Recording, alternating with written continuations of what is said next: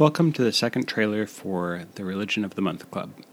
It's been pointed out to me that potential subscribers might like to know why they should listen to this podcast, why study Scripture at all, and also who am I to be talking about this.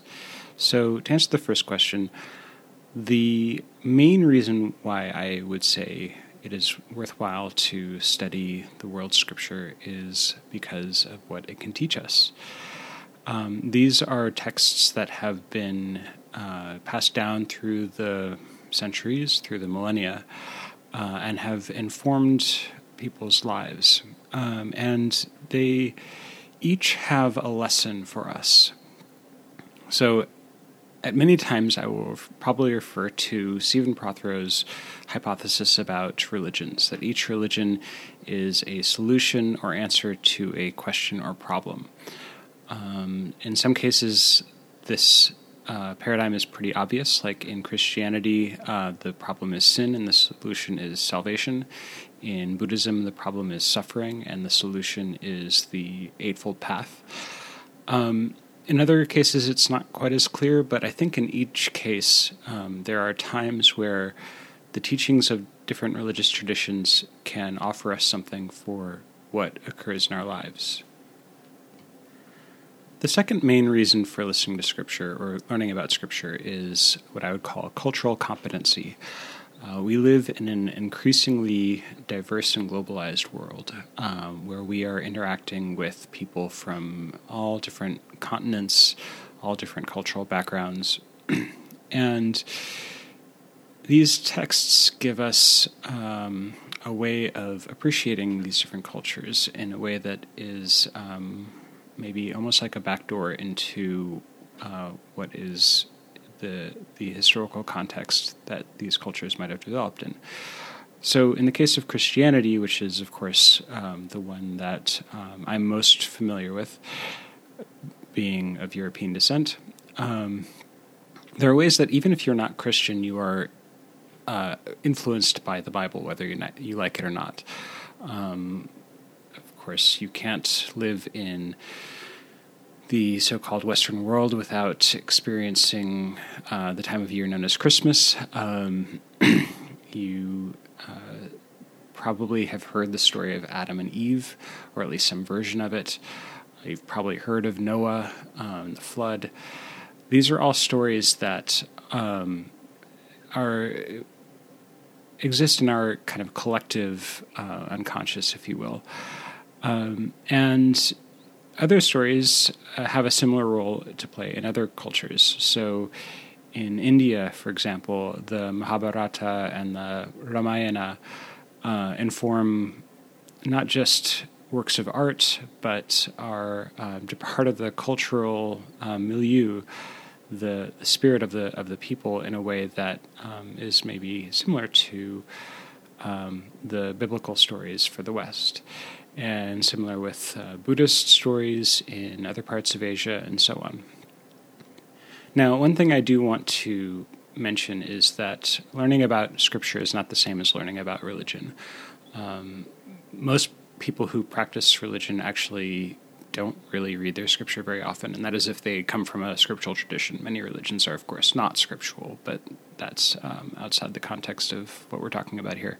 But even for those religions that are scriptural, like the ones that we'll be discussing, Christianity, Islam, Judaism, Buddhism, Hinduism, and the Chinese traditions, most people who follow these traditions, maybe don't actually read their text very much, or if at all, but it still informs them in ways that they might not even be conscious of. At the same time, if you can become an expert in a scripture and still know nothing about the religion. And I think that that's important to keep in mind. Some people have behaved as though the religious texts, the scriptures, form like the DNA of a religion, which I think is not quite right. You can know everything about the Torah and still know nothing about what it means to be a Jew. You can have read the Bible forwards and backwards over and over again and still not have a clue as to what Catholics mean by transubstantiation and the notion of the sacrament. So this is not an introduction to religion or to the world's religions, although it obviously is connected. This is really to focus on the text in and of itself and what the texts can teach us. Of course, I will relate the texts to religions as I can, as much as I can. To be honest, I know much more about the texts than I do about the religions, because I haven't practiced most of these religions, or if I have, only in a very limited degree. But I have studied their texts quite a bit, which brings me to the other question: why listen to me? Well, I am a 2-time seminary dropout. I have dropped out of both the New Seminary in New York and Starr King School for the Ministry in Berkeley. I have dabbled in many of the world's religions. I've attended services at Buddhist temples, Vedanta centers, Catholic services. I was raised Catholic. Protestant services. I even tried being Jewish for a little while. Didn't actually convert, but considered it strongly. My mother did convert to Orthodox Judaism when I was in high school, so I got to experience that firsthand. I have always found the world's religions deeply fascinating, and the main reason why I do not actually associate with any of them in particular is because I cannot limit myself to just one. I have considered becoming I've followed the Episcopal path, the Buddhist path, but in each one, I find that while each one has great value, I cannot but draw from all of them, which is what brings me to wanting to create this podcast to share the teachings of these different traditions with you. So please subscribe, and I look forward to sharing with you my first episode on Genesis 1, which will be released in 2 weeks on Rosh Chodesh Shvat. That would be the first day of the month of Shvat, which is in the Gregorian calendar, January 13th. And further episodes will be released on the first of every lunisolar month.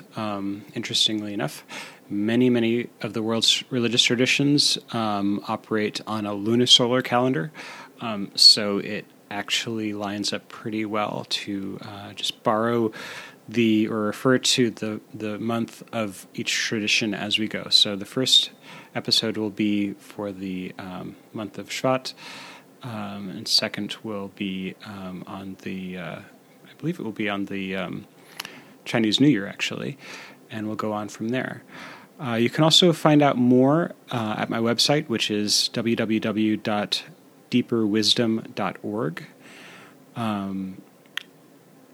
You do need to include the www. First. If you just go to deeperwisdom.org without anything else, for some reason the website doesn't work. Although if you do put a slash at the end, deeperwisdom.org/ does work. I don't know why. But you can always go there. I will post announcements there. And you can subscribe wherever you prefer to get your podcasts. Thank you.